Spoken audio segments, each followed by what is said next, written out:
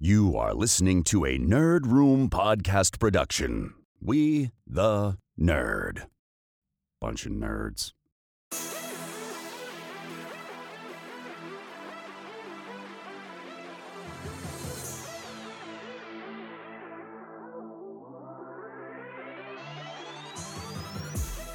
Hey everyone and welcome to the Nerd Room. We talk all things Star Wars, Marvel, DC, and beyond. This is episode number 341. We're discussing Bob Iger back at Disney, Indiana Jones 5, and Avatar 2.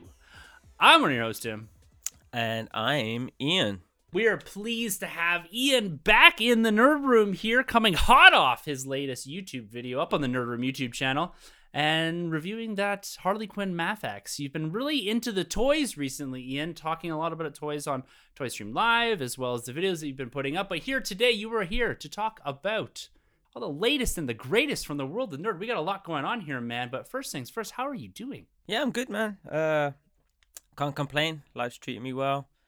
And excellent. Yeah, as you said, toys galore. I think it's that time of year where, toy companies start dropping lots of stuff, and lots of cool stuff's coming out over here in Japan. I've been picking up Hot Toys, Mafex, Marvel Legends. So it's been a fun time unboxing them, recording them, popping them on YouTube.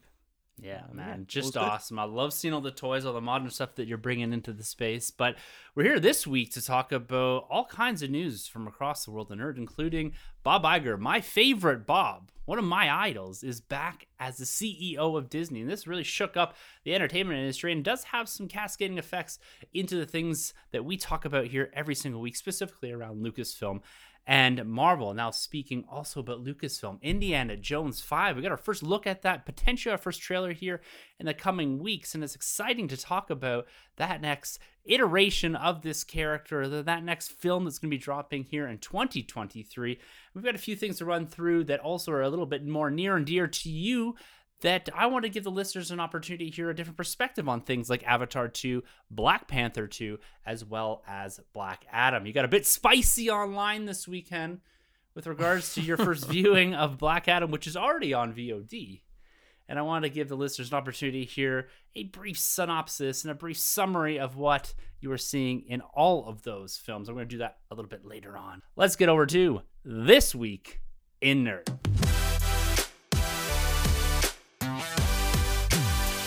All right, everyone, welcome to This Week in Nerd, where we discuss the latest and the greatest from the world of nerd. And now we're going to discuss the biggest news article, one of the biggest industry shakeups in the history of the entertainment business.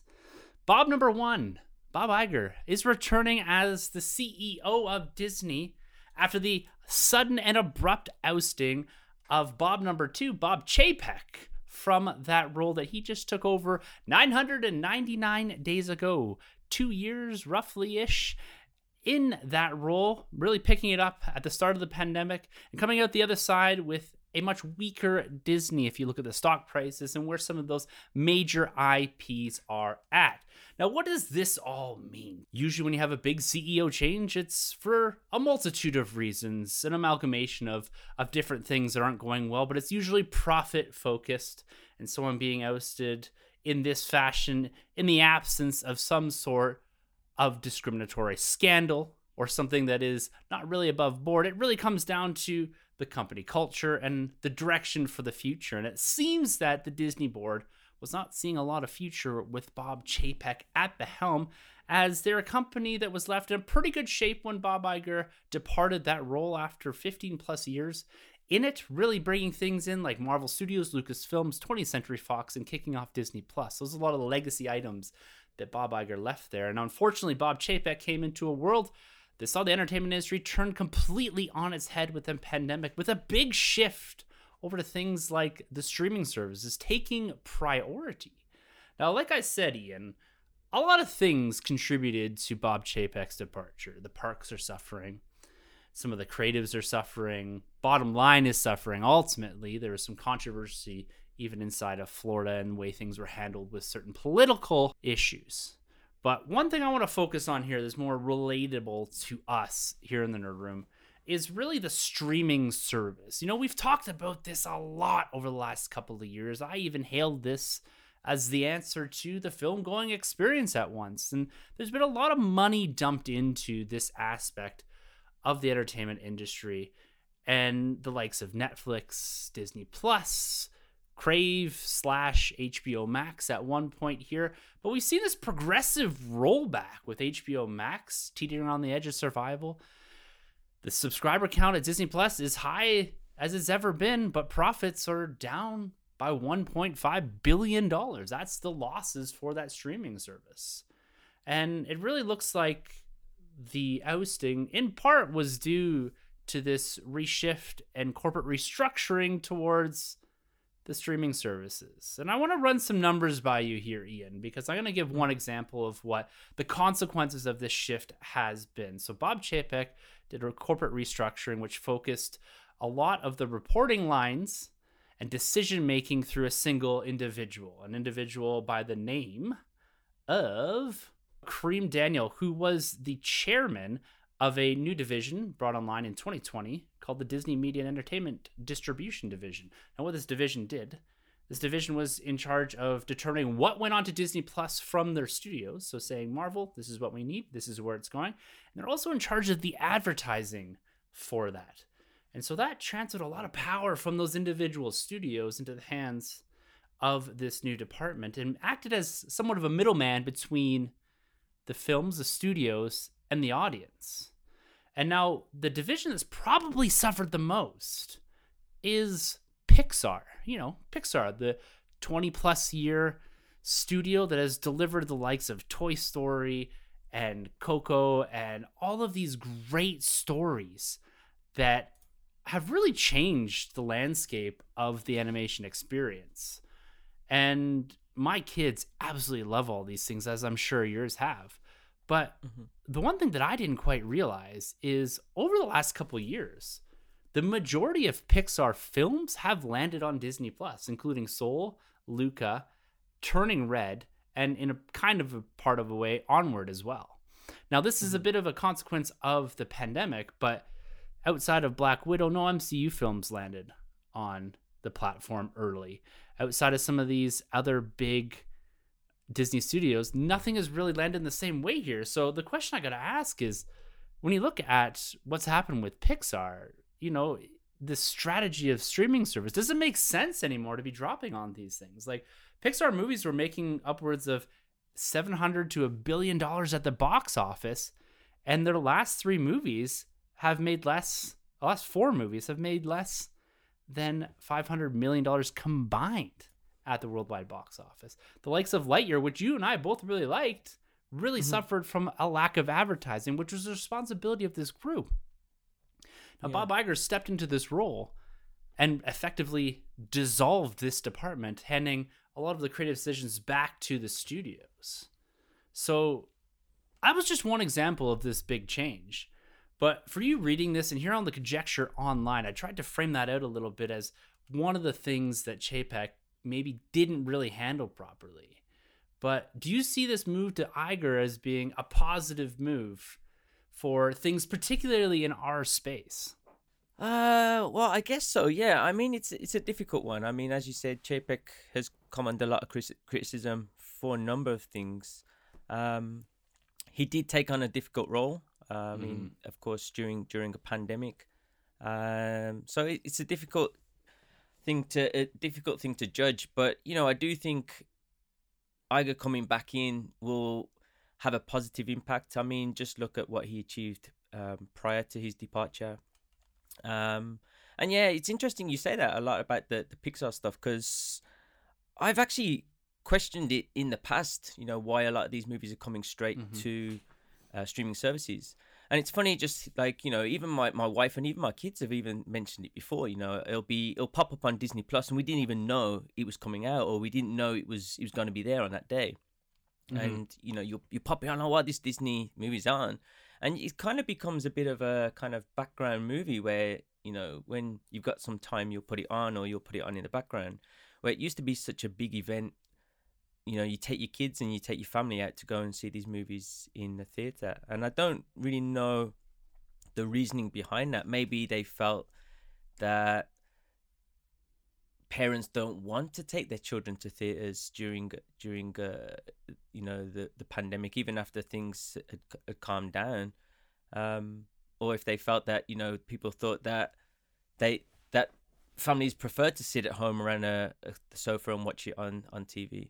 But it's a very strange choice to make, because some of these movies are fantastic, and I think a lot of them have been kind of lost in the mix, because there's the one I liked was the one with the dragon. I don't even remember the name of it. That just shows the is it Rava and the dragon? Raya. That wasn't a Pixar film. Right, that was Raya. That was a Disney Studios film. Oh, okay. Yeah, that was Disney Animation or Disney Studios Animation, whatever it's called. So it's a That separate wasn't house. Pixar. No, that wasn't a Pixar movie, I don't believe. But it's very much to that point, right? Like Soul, which again, it's a consequence of the pandemic that came out on Disney Plus, and we're all very thankful for it at that time, right? We're all pushing for a lot of this stuff to drop in, but then like Luca and Turning Red, even both of them dropped on. They're two of my kids' favorite movies right now. Okay. And there's some controversy around Turning Red and all this kind of stuff, parents and all this, but it's a great movie. My kids love it. They love Luca. They loved Soul as well. And then you go back to Lightyear. This division was in charge of the advertising for these, and that movie was painfully misrepresented in the marketing strategy. I had no idea what that movie was about. I watched that movie. It is fantastic.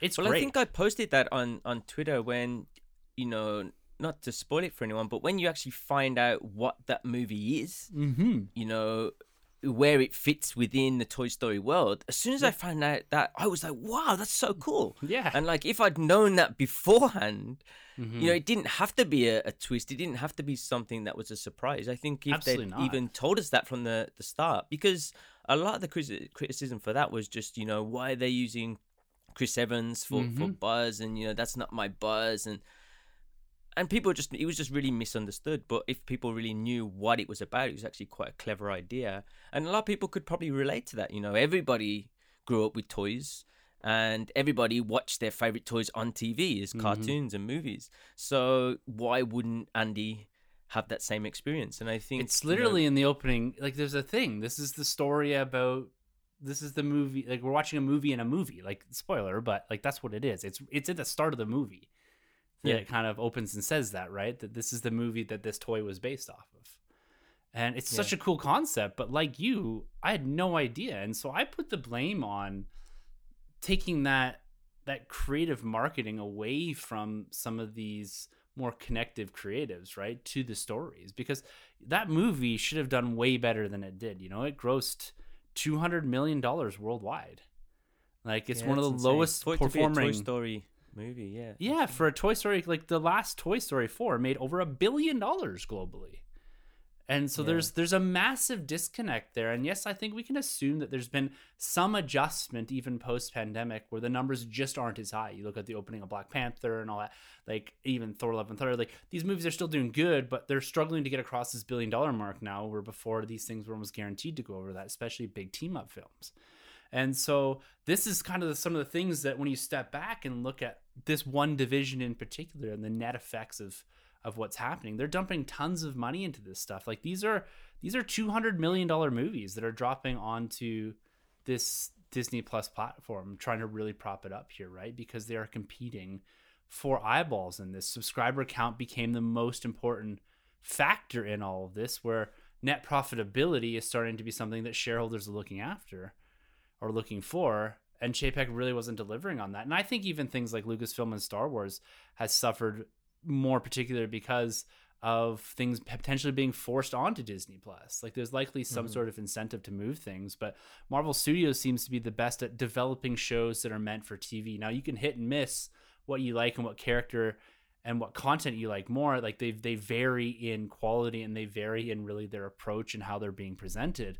But I would argue that, and I have before multiple times in the podcast, both Obi-Wan and Boba Fett were movies adapted to TV shows. They're shows about moments that are inside of a film, and it's been stretched out to fit into this 6 to 8 episode arc that feels like a lot of bloat to them. When you take Andor, and I think to the same degree The Mandalorian, that was specifically written for a series, they're far and away much better, and I think better executed than the two other shows that have gone on in the space of Lucasfilm. And so this desire to really shift things, which I think some of the decision making was inside of this department about where this actually goes, where, okay, we're proposing an Obi-Wan movie. No, we need an Obi-Wan TV show, readapt this into a TV show. I personally think you can see that inside of those two shows, the Book of Boba Fett and Obi-Wan Kenobi. It's a net effect Well, maybe of trying to drive onto Disney Plus. I guess the choice is there though. I guess I mean Obi-Wan was initially announced to be a movie, right? And I think maybe they're looking at the success of something like The Mandalorian and maybe the MCU shows, and maybe that was just I don't like. Have there been any movies that have dropped straight onto Disney Plus that have been hits, like made big money? Like it never seems to be a big event when a movie drops onto Disney Plus, and there's stuff that comes out, and like I get excited for it. I was really excited for Pinocchio, but it was not a big. It wasn't a great movie anyway, but it was just there was no hype for it. The anticipation wasn't there. You wasn't seeing people trending about this thing. It just came and went. I was sharing it on Twitter, and nobody seemed to even know it was even coming out. And my kids both loved it too, the Pinocchio movie. But like you said, being dropped on a streaming service, the consequence of some of this, when we're not being locked in our houses, I kind of step back and say, like, okay, I can see the bigger picture here as to what's going on with this stuff. It's there to consume at any point in time, right? It is here one day and it's gone the next, right? It doesn't become about an event. The only exclusive way to do that is to go out and experience it with a crowd. This way, it's like, well, I can do this any day of the week. I don't need to watch this on Friday night. I don't need to watch this even next. Sometimes I let things load up and I'll watch things in a big streak, or we'll wait till Sunday night movie night type thing with my family. And I enjoy the aspect, especially having a younger one and not having to drag her out to the theater, because I just honestly don't think she's going to sit through a whole Pinocchio movie. But with a 45-day window, I can wait that 45 days for her to see Pinocchio. But I think some of these properties are definitely suffering for the fact that they're dropped directly out of the streaming service. Even things like Disenchanted was dropped there this weekend. That became like, we just popped it on. We're like, oh, is this like a sequel to Enchanted that dropped like 15 years ago or something like that? And there's a lot of stuff that just kind of gets lost in there. And that Hocus Pocus 2 was their biggest debut film ever on that platform. Now, mind you, they're up over 230 million subscribers at this point, but that goes to show, right? Like, it's just this weird level on this weird platform right now where they're driving so much content at this, and this was a huge focus of Chapek. And that, I think, in part played to a bit of his demise into this, is that, he suffered the consequences of really the pandemic. Like you said, he came into an unfortunate position with the pandemic, having to close things like the parks, and then also refocusing to where everyone thought this was going, myself included. Like, you remember those early days. Well, I guess as well, like, it's not just, and the pandemic has made changes in the way that we kind of consume stuff. So, it's something that's never happened before. It's something that they can't predict, I guess. And it's tough choices for them to make, because even now, like, people aren't buying physical media and people aren't going out to watch movies. Everything's becoming so digital. A lot of people are watching. I think I saw some like statistics about how much people watch movies on their phones, and like the percentage is insane. Like, a lot of people don't even watch things on their TV these days. They watch it on a tablet, or they watch it on their phones. They watch it in bed, or while they're commuting, or on their lunch breaks at work. So the way that people are consuming these things it's so different, and they're trying their best maybe to appeal to these wider audiences. And it's hard to make the right decision, and of course a lot of bad decisions have been made. Or it could just be a case of, maybe there is no right way of doing it now. Maybe, there are going to be losses. It could depend on the movie. It could depend on the people, the target audience that they're trying to appeal to. So I think it was a difficult time. It still is. I think things are kind of going back a little to how they used to be, especially with movie theaters and things. But again, whether the failings of these departments comes down to one person or just the situation they're in, it's hard to decide, I guess. So, whether Iger coming back is going to make big changes or not, we'll have to see, I guess. Yeah, and I think that's really going to be played out in the next couple of weeks. Like I said at the top, I'm a big fan of Iger. I've read his book a couple times, and I think he'll come in with very definitive changes. And one of his big things was always handing back autonomy and decision making capabilities to studio heads in particular, and valuing the IP and the creative process more than really anything else. And so that's where he differs a bit from Bob Chapek, who comes from the park side, who comes from a real financial side about making cost cuts and these type of things. So he's much more of a corporate guy. So we're going to see those changes. We're going to see if there's a net effect across the board here. But it's an interesting story to watch, and it's something that we could break down for hours. But I don't hold an expertise in any of it. I don't hold an insider view on any of it. But I do think that the streaming service, because we've chronicled so much of it here in the Nerd Room over the past couple of years, really, it was, I think, a piece that contributed to the ultimate downfall of Bob Chapek. But let's see what happens here. I'm happy that Bob number one, my favorite Bob, is back. But we wish we wish all the best for all the studios, and looking forward to more content. But let's talk about the content coming out of some of these studios, and zip over to the MCU, Marvel Studios in particular, who is going to have a presence over the next couple of weeks with CCXP. This is a Brazilian comic expo that has, over the past couple of years, past 5, 6, 7 years, has really gained a lot of international recognition of being a hub point for a lot of studios going down and making very large presentations in the magnitude and size of what we see at SDCC and New York Comic Con. And Marvel Studios is really getting in on the game this year in particular, as they have confirmed to be having a presence down there with Feige and the cast of Quantumania heading down there, likely to pump up what is the next big MCU film, that Black Panther Wakanda Forever is now in the past year, so they're going to be pumping that up. But the big tease that they did throw out was the potential for Guardians of the Galaxy Volume 3, first footage, concept, something to that effect. And you pair that with the November 25th, this Friday, release of the Guardians of the Galaxy Holiday Special. I'm very excited to see what the head of DC Studios can bring to the cosmos of the MCU. Are you excited for the holiday special and the potential to see maybe, or at least see a description on Twitter of the first trailer of Guardians of the Galaxy Volume 3? Mate, I am so excited for this. Like, this is something that is coming to streaming that I am super excited for. And the Guardians films are up there as my top MCU movies. Like, they are just fantastic. I think I've done a rewatch of the two movies recently, and so every time I go back to them, it just surprises me every time how much I love them. Like, I always go away and I take some time off, and I know I love them, but when you watch them again, they're just so fantastic. And just to have this group come back, I mean, that trailer for this Christmas special just looks fantastic, man.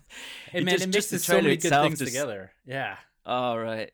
And it just, the writing that comes out of these movies and this team is incredible.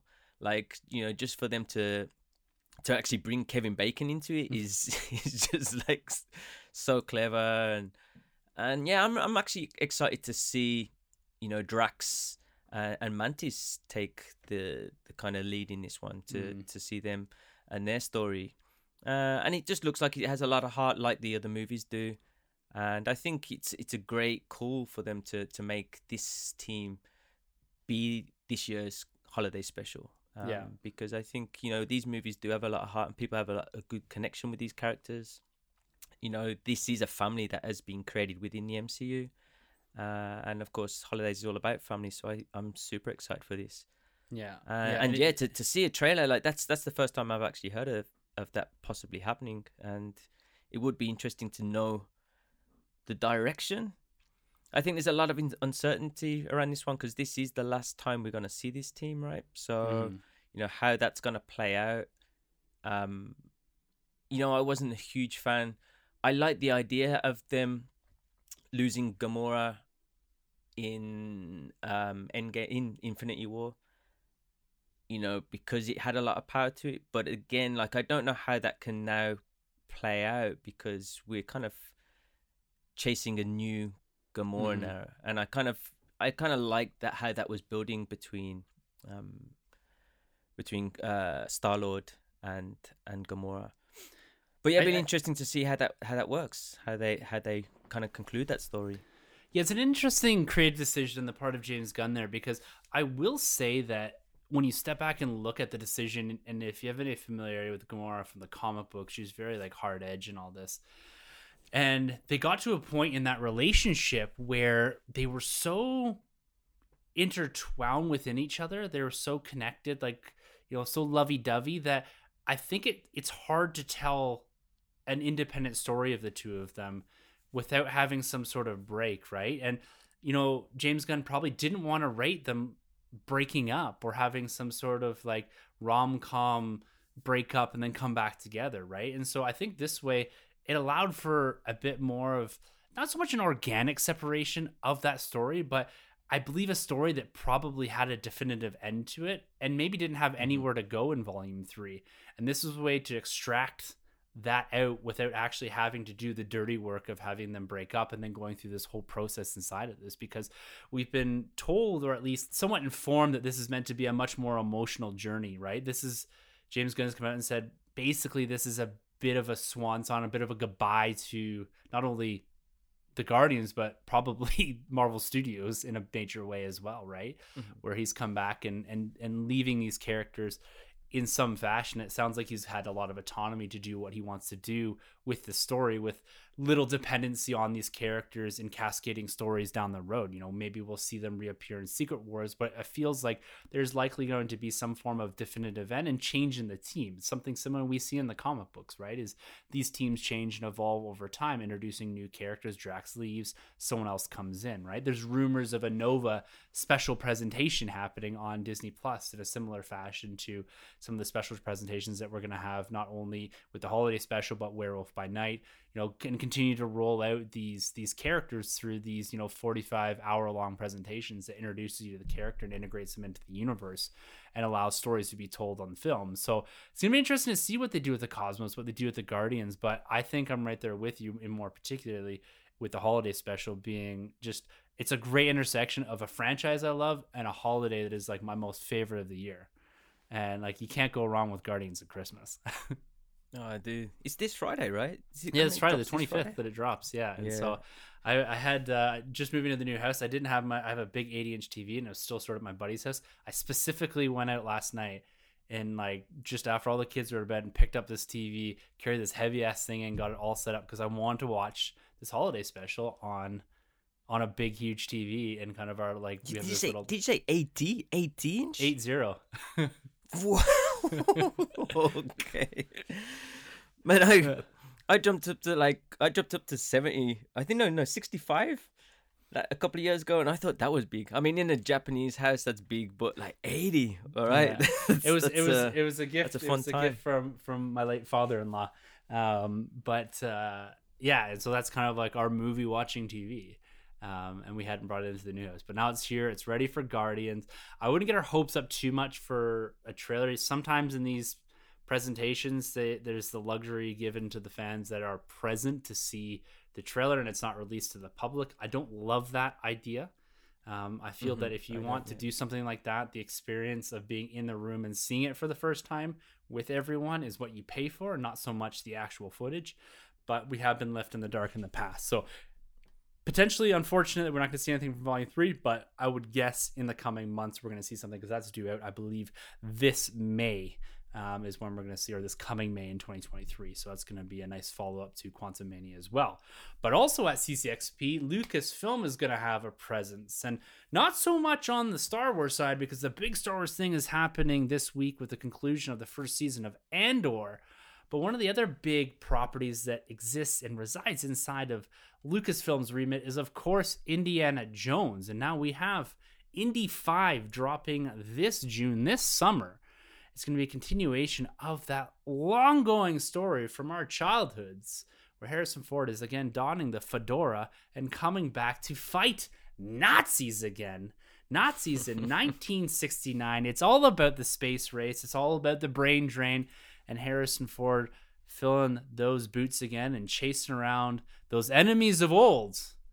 Ian, thoughts on Indy 5? We haven't talked about Indy 5 on this podcast at all. It's potentially, there's potential that we're likely to get a trailer in front of Avatar 2. And James Mangold said we're getting just was a couple weeks ago, we're getting a trailer within a month here. And Empire just had a spread of the first images from Indy. Harrison Ford's looking pretty good. We've got an 80-year-old Harrison Ford. We got an 80-year-old Indiana Jones here in 1969. Thoughts on this franchise continuing and this potentially being the one that caps it off? We thought the last one was going to cap it off. Potentially this one is the one that's going to finish it off. Yeah, well, I'm pretty thankful the last one isn't the one that kind of capped it off. But yeah, I'm again really excited for Indy. I mean, I've seen pictures of him, recently released pictures of him, in costume, dressed as Indy. And of course, I love Harrison Ford. He's clearly looking a little bit too old to be Indy Jones. But I think that's one thing that Harrison Ford does well. He'll often surprise us, and he's great every time he comes back. Indiana Jones is Indy's just someone I've grown up with since I was a child. I absolutely loved Indy. I dressed up as Indy for Halloween one year. I remember once I was in my parents' loft and I found a leather whip. It was like this whip, and rather than my parents explain what that was, they let me use it for my Indy costume. Ian, I think you gotta roll that one back and think about that a little bit more as an adult. So we're not gonna get into that on this podcast. But I can assure you that the listeners were thinking the same thing I was there. But we're going to continue that maybe your father was a bit of a treasure hunter and needed a little support there. But he went on adventures. That's all I'll remember. That's all I'll. No, you're right, man. Growing up with that franchise, and it's interesting to see that they've done about a 12-year jump from that last movie that was set, I believe, in 1957. You're set during kind of the beginning of the Cold War, fighting the Russians. This one jumping to the space race, I think is really cool. This era of Americana, I've always kind of really been fascinated by JFK, the moon race, everything that's going on here, kind of I should say the moon race, the space race. And so it's gonna be interesting to insert Indiana Jones into this and bring back old foes that are, especially from Indiana Jones 1 and 3, that are kind of like the ultimate protagonist for Indiana Jones has always been underscored by that era. And so bringing all of that back and that history back is going to be interesting to see how they can weave this together. And I do agree with you. I think the first part of that Indy movie was kind of cool, but once you got into the really, really wild alien stuff, and it just got a bit bonkers at the end of that movie. Yeah, for me, actually, I remember watching it in the theater and I didn't actually mind it. I didn't dislike it as much as a lot of people did. I'm probably the same. I think space. I was kind of into UFOs back in the day, and I quite liked the alien element. It kind of reminded me a bit of Stargate and that kind of era. And I didn't mind that. It was just there were some scenes, Shia going through the jungle on the vines. That was a bit like, what the hell's going on here? And some of the CGI was pretty bad even for the time. But I mean, it wasn't super bad. I don't really know though. How would you think they're gonna progress that with that storyline? Because of course he has a son now, and is Shia LaBeouf? How'd you say his name? Is he coming back? I don't think so. I haven't heard really one way or another, but my guess would be no. They're likely just to ignore it and say, oh, I have a son, but he didn't really turn out to be much type thing. I don't know, because he was Spielberg's right hand man, right? At one point. The Shia LaBeouf, he was meant to be pushed to the moon, and he's a great actor, but he's found a niche space, right? Outside of the big Hollywood epics and all that, and so handing off the franchise to him doesn't seem to be overly feasible. So outside of a cameo appearance or an offshoot mention, I don't imagine we'll see much from that. But it seemed that he was originally meant to take up the mantle in some capacity, or at least the franchise, but we'll see really where that goes. And just to echo some of your sentiments there on number 4, I like the alien thing too. I just think they just went one step too far at the end when he got into the spaceship and the actual aliens and all that kind of stuff. I kind of liked it being at arm's reach and more of kind of, I know they do some pretty wild stuff inside of that franchise, like pulling people's hearts out and melting people and the Ark of the Covenant and all these things. And so it wasn't a huge leap, but maybe a little bit of a bridge too far. So it's going to be interesting to see what Mangold does to recalibrate this franchise and bring it back to some of those. I would say 1 and 3 is really were the films for me that I really loved, that I really connected to, and two not like I really enjoyed 2, but not as much. I love them all, and I think like this one they've got a good villain. I mean, you can't go wrong with Mad Mikkelsen. He's going to be a great villain. I think Phoebe Waller-Bridge is in it, so she's a great actress. Yeah, I think she's playing his goddaughter is who she's meant to be, and so again, maybe a mantle passing there. Who knows how they're going to handle this? And maybe you know what they don't even need to, like, we always talk about like this legacy and passing the baton and all that. They don't really need to, right? Like, do they need to pass on to a grandchild or a son or something like that to make this franchise viable for the future, right? Could this just be the swan song for Indy, and they're not going to do much more with it? Who knows? That's the question I was going to ask. Like, which way would you prefer it to go? Because I don't really want, in my opinion, I don't really want them to pass it on. I don't really need another version of Indy. Even a spin-off. I mean, you're not going to have someone with the same name. It's not going to be another Indy Jones, but I don't think they need a legacy character for this franchise. I kind of want it to wrap up with. Me too. Because Harrison Ford is too big. He's too big of a person. It's too big of a character. They'd never take like a James Bond and change it down to his son, his daughter, his grandchild, or anything like this. They're always going to bring out a new Bond. You can't really do that with Indy Jones, and I think it'd be nice for this to be, as you said, a swan song, a kind of a happy goodbye to the character.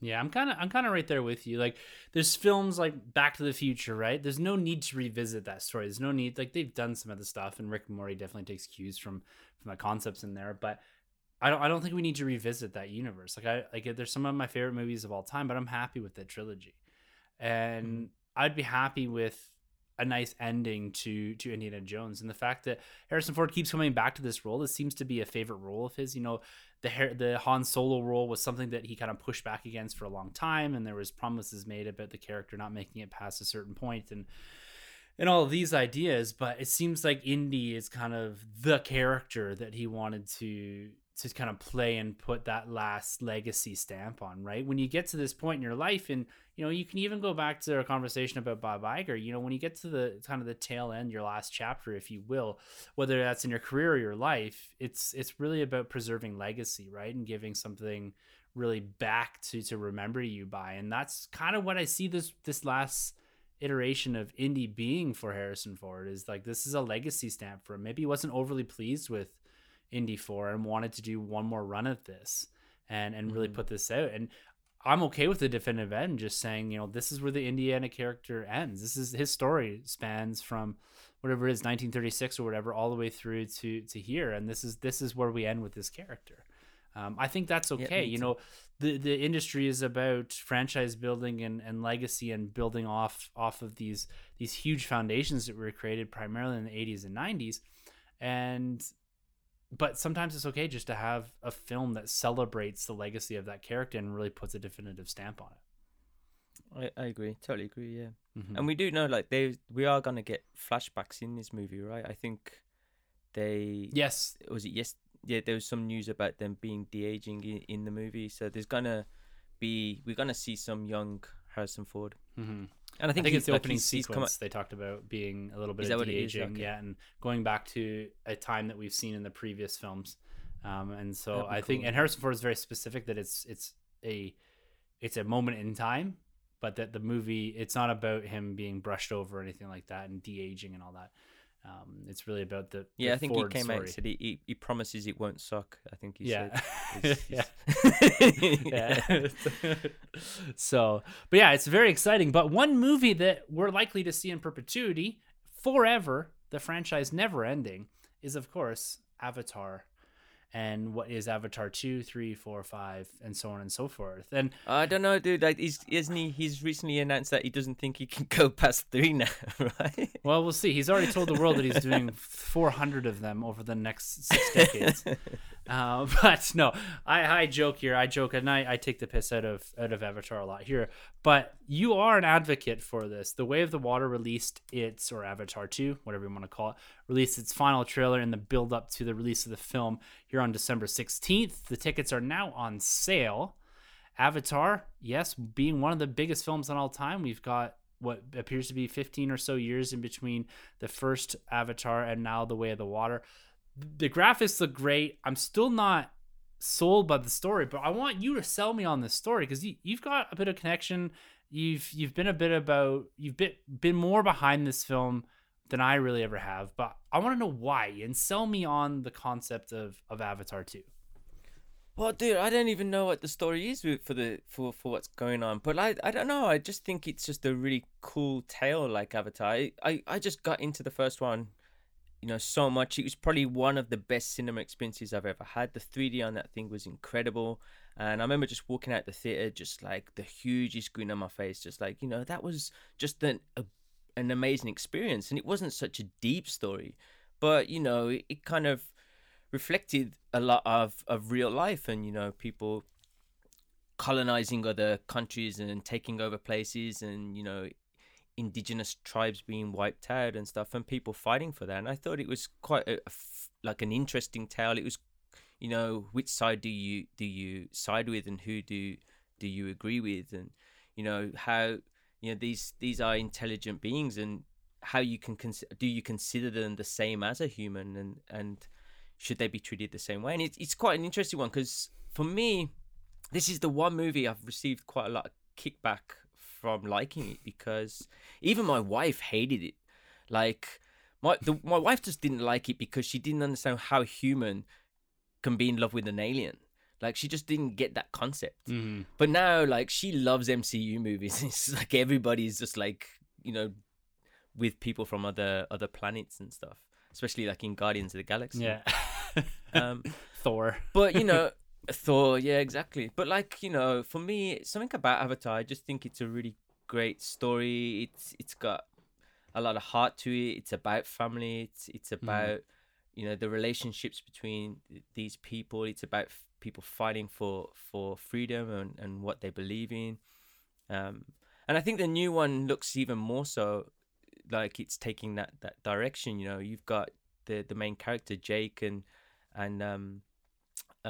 Zoe Saldana's character, and they've got a family now, and they're trying to fight for their family. They've got a home, and the enemy's gone, and they're back now, and they're trying to survive. They want to live, and they go to another tribe, like another country, and they're asking them for help. And in today's world, a lot of people don't help each other, and the whole idea here is this new tribe take them in and teach them their ways, and build this relationship to kind of save their family and save their country, their tribe, their people.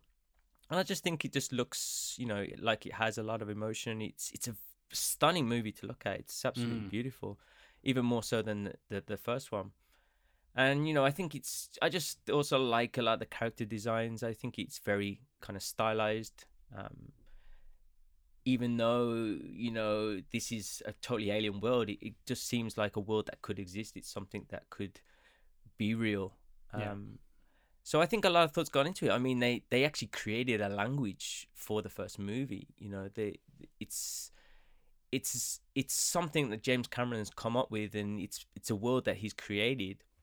And I think it's very similar. It reflects kind of something like Star Wars and Lucas's imagination for a world. It might not be as complex, and it might not have so many different facets, but I think at the same time it's very imaginative, and I think it has good story plot points to kind of drive it forward. So I think it has a lot of potential, and I think it's something that we can a world that a universe that we could really get deep into. And whether in the future it stays on this one planet or we go off planet to other places, but I just think there's something there. For me, it's just it's a fantasy movie that really draws me in, and I always, every time I watch Avatar, I feel like I belong, or I live in this universe. This universe is somewhere out there, and it got me really invested into it. So yeah, I am a big fan. What really surprised me is, once I said that I liked it on Twitter, and I look at other people's comments, it seems like everybody hates this movie. Like, I think that it's hard to it's hard to find someone who's on the same level. Like, no one seems to be like, everyone's like, yeah, man, it was all right. I watched it, I saw it, it was a good experience, but I don't really care about the next one, or I didn't really get it, or stuff like that. For a film that's the biggest film of all time, the thing I've always struggled with is that, I exited saying, okay, that was an experience, right? Watching in 3D, and that's really what kicked off of... I've never forgiven it for that, for kicking off this thing where I still, in some movies, have to wear freaking glasses, which I don't particularly enjoy. But to have, like, what's the cultural impact of Avatar outside of 3D movie going experience, and for a time having to pay a premium on a TV because there's a 3D TV? Like, when you look at the MCU, when you look at Star Wars, when you look at Back to the Future, when you look at Ghostbusters, you look at all of these films, all these franchises, name anything that we talk about here, there is a cultural legacy there, an impact in some form or another, that it has this like lasting penetration into the nerd culture and all that, where I find that Avatar just doesn't have that. And it's the biggest friggin' film of all time, but it doesn't have...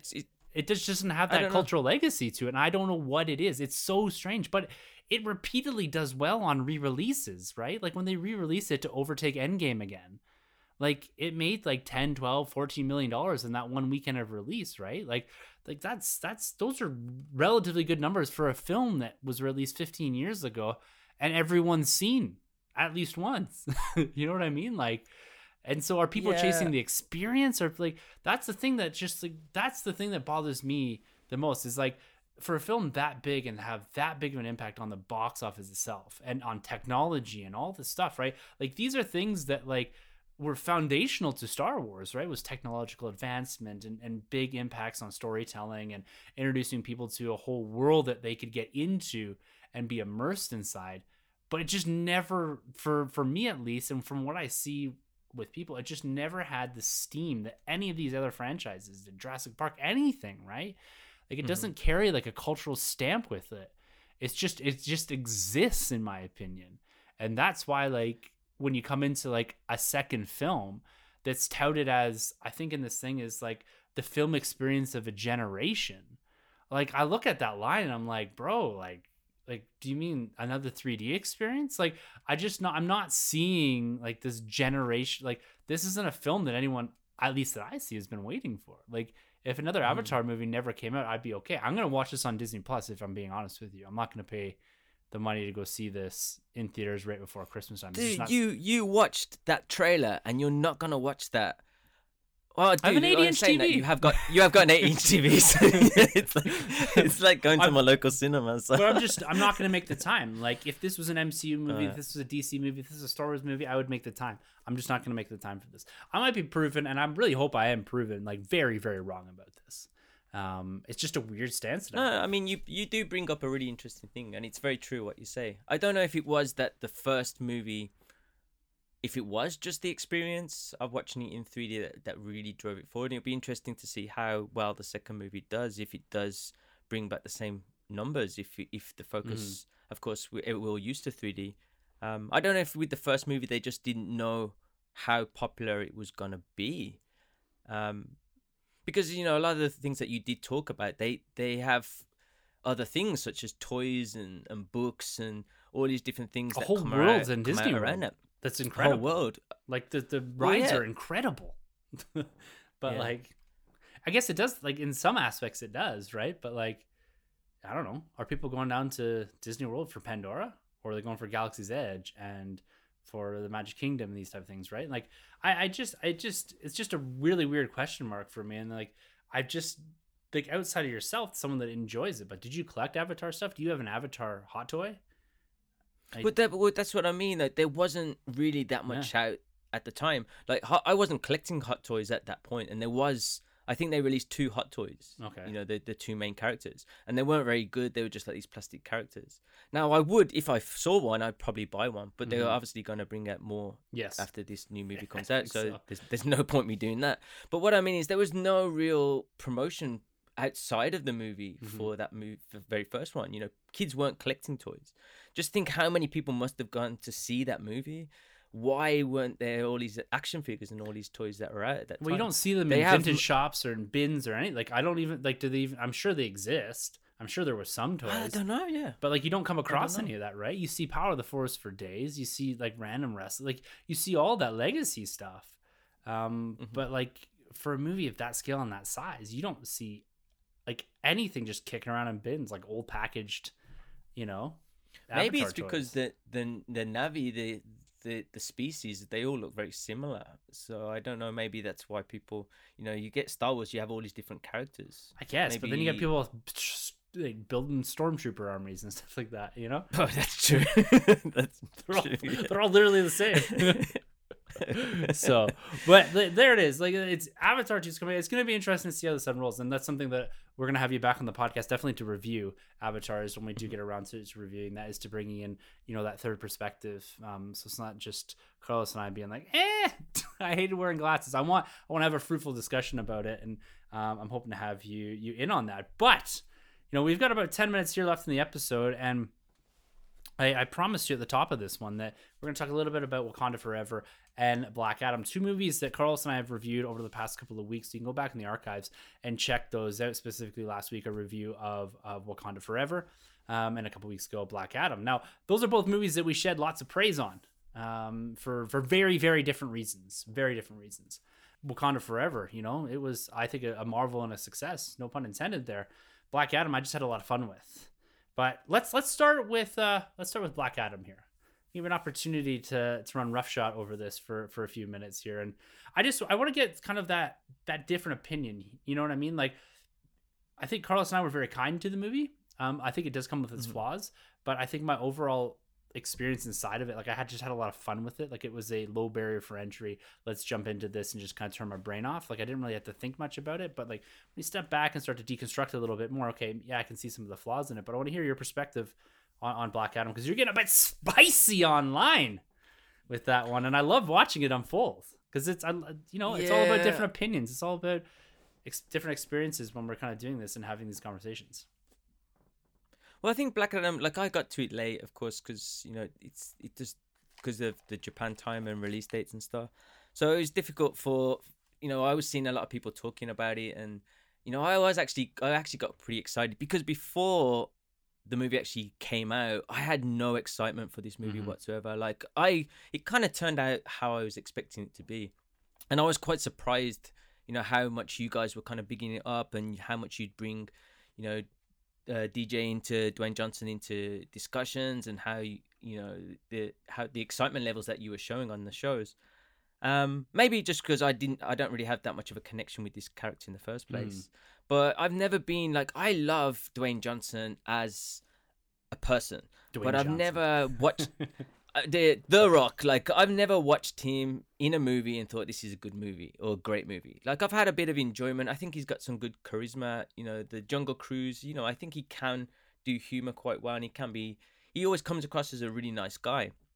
But going into Black Adam, like, I thought from the start that this guy is going to be The Rock, you know, Dwayne Johnson playing The Rock, or playing himself as Black Adam.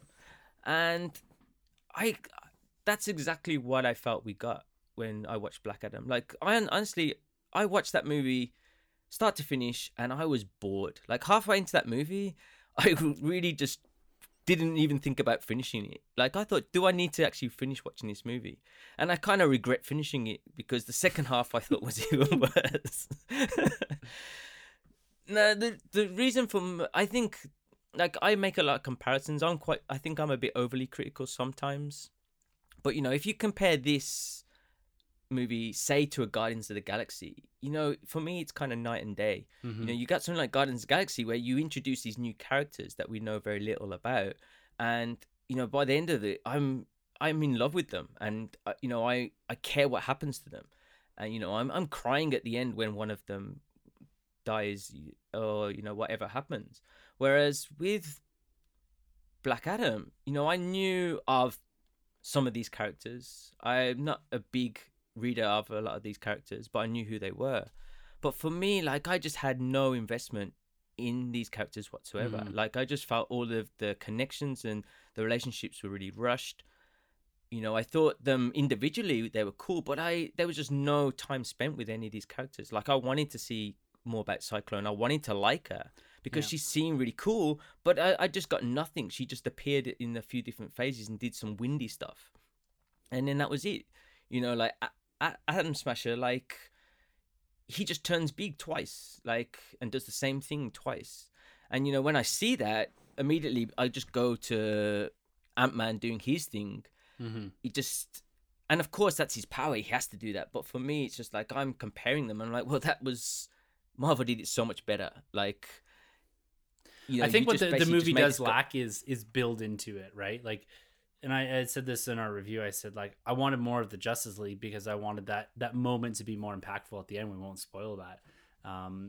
But like, yeah, it does lack a bit of that build into. And I think a lot of the hype for me, it was just around DJ, right? Like, he brought me into this movie, but even he himself has had some, he called out IGN on Twitter the other day and said, like, hey, you can't compare us to Black Panther and these type of things, right? And I think the movie in itself is a very low, like, it doesn't take a lot of risks inside of it, right? It is a very status quo movie, right? It performs. Well, a lot of the action for me is very repetitive. It seems very similar, and it just doesn't seem to be very clever.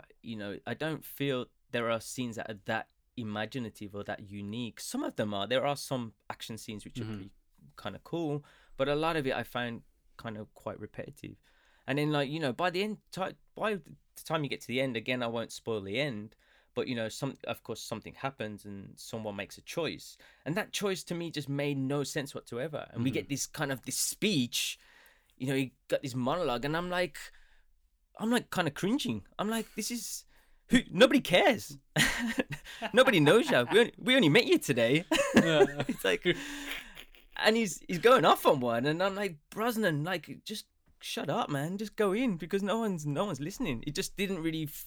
I just had no connection. Yeah, it didn't resonate in the same way it would have if you had spent a movie or two with these characters already, right? Like, yeah, it kind of. And even his choice made no sense to me. Like, he gives a quote, like, he says, he says something. He says, like, I've seen the future, and I see nothing, and it's beautiful.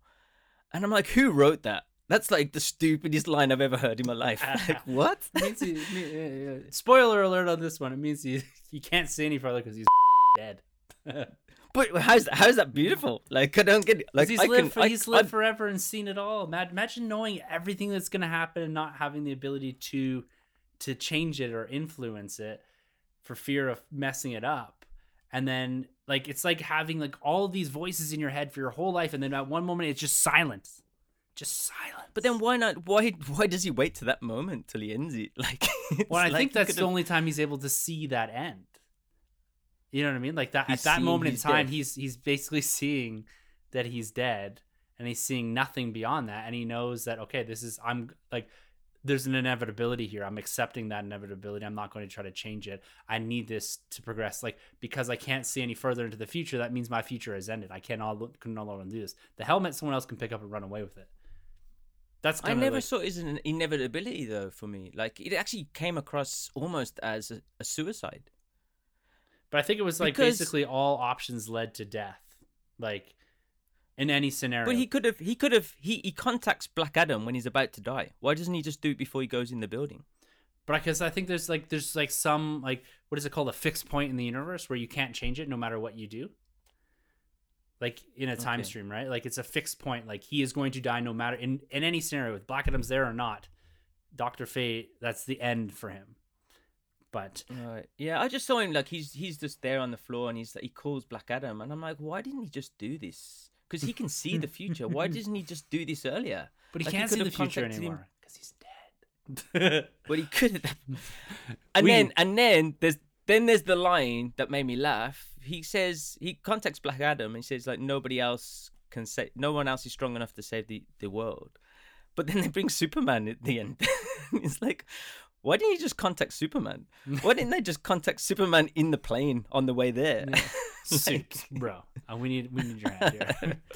No, Well, you know they could have called. Wow. when I think like that's just I think the convenience of writing, right? The convenience of some of the storytelling is that certain things are omitted, right? And I think every film has these faults, and I don't want to give Black Adam any more of a break because I've given MCU movies a break for this kind of thing before, but let's switch gears here a little bit. Because we could talk ad nauseum about some of this stuff, but let's go over to Wakanda Forever. So we reviewed this last week. Where did you sit on that spectrum of the experience and the movie? You know, we rated this pretty high. I gave this movie an A.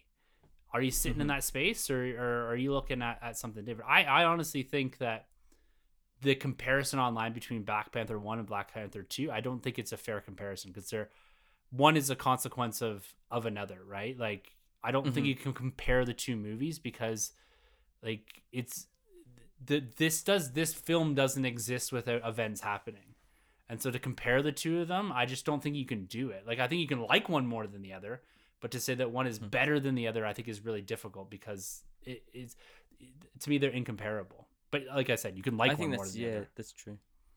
But I what totally agree. Wakanda Forever? Where do you kind of sit on this one? Just to wrap this one up. Oh no, I'm up there with you guys. Like, you know, for me, it's like I give it an A plus. Like, I absolutely adored that movie. Good. My first experience was bad. Yeah, I went because I tried to get IMAX tickets and it was like selling out really quick, and I had to watch it in 3D, and man, like, I was so close to the screen and I had these 3D glasses on. I did the same. I had 3D too. And it was like some of the action, I just couldn't see what was going on. It was just moving too quickly. I just think I was just way too close to the screen.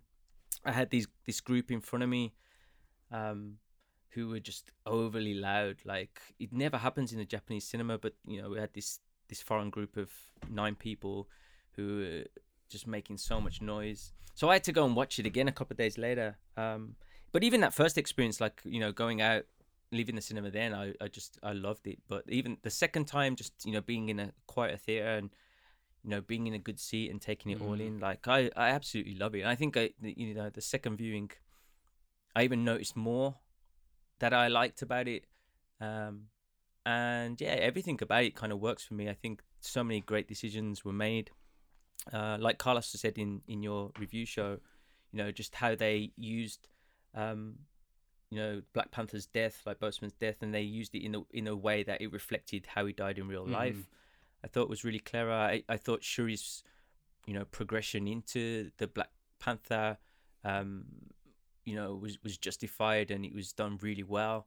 You know, when she actually puts on that suit and she kind of jumps down, like, just the emotion and the feelings that I experienced. And I thought it took a really clever direction. I was actually, when we get the big surprise of who she sees when she has the herb, for me, like, I was in shock, but I was also, like, I had so much respect for that choice that they'd made. And I actually thought they were going to take that movie in another direction. And I thought we were going to end with a kind of Killmonger kind of character version of Black Panther. We didn't, and I'm kind of glad at the end that we didn't, but I do think that switch was a little bit too quick. You know, she kind of was very angry and vengeful, and there was just that one scene where she then sees her mother, and her mother kind of tells her to, you know, remember who you are. Yeah. And I think, you know, if her mother didn't do that, how would she have reacted, and how would she have gone? And then, you know, Namor's then switches as well. So that was a little bit too quick for me, but I don't really know how they could have done that unless they made them a longer movie, or cut all the bolting on stuff like we were talking about last week out of it, right? Where you shave 20 minutes off this and you give a bit more time, because that's even the resolution. This happens in a lot of MCU movies. This happens in a lot of big movies too, not just MCU movies. Is that your resolution comes very, very quick, right? You spend a lot of time building the mystery, building up the choice that has to be made, and once that choice is made, it very, very rapidly escalates to the point of where we need to end this movie. Like the big fight at the end and the whole Namor thing, like that is both of those are like the two biggest action set pieces outside of the car chase, and they happen within 10 minutes. like both of those two big things, right? And so when you don't kind of build the time, and I think like a lot of it just comes down to pacing with regards to all the extra stuff that was kind of chucked in there for the MCU world building. That, you know, I think Coogler wrote a movie and then 20 minutes was shoved inside of it for MCU stuff. So, but I'm glad to hear that you enjoyed Wakanda Forever, because it's a great movie, and like I said, complex watch. Something I gotta check out. It's again. interesting you say how you can't compare the two, because that's quite an interesting. Like, I know a lot of people are saying that, and you know, I try to think which one do I like more, and I think you can take which one you enjoyed more, or you liked more. But I think, you know, which one is the better movie is actually, it's more of a difficult way to look at it. And as you said, I don't think you can make that choice based on the fact that, you know, what happened because of the other, and things that happened in the second movie, of course, happened because of real life situations that, of course, whether it's for the better or for the worse. Yeah, it was something that struck me, like watching a lot of people compare it and say, oh no, the first one's better than all this, and I think it's a very hard movie to, like I said, bring to that sort of comparison. But you can like one more than the other. I think that's a very fair opinion. But trying to directly compare the two and saying like one is executed better, one, like, they're just so different movies, and because of like how it actually came about, like I think it's very hard to say like, I don't know. And like, I don't know if you can take that critical element out of it and just put it into like a personal, like this experience was better for me, you know. Maybe you don't like the heavier tones of Wakanda Forever, right? And, you know, Black Panther was a bit more superhero-esque, bombastic. It was a bit more flashy, and this one was definitely a lower tone, like across the board, both in shots and scale and, you know, just everything. So, but it's definitely an experience there, and we're gonna put a pin in it again this week. Ian, it's been a pleasure having you back on the podcast. You're gonna make a couple appearances here throughout December, of course, with the Avatar 2 review. We'll likely get a Toy Stream live in here within the next couple of weeks, and we'll just see what else happens. So it's always great having you here on the podcast, filling in the seat of Carlos there, or actually this is your own seat. He's just not here tonight.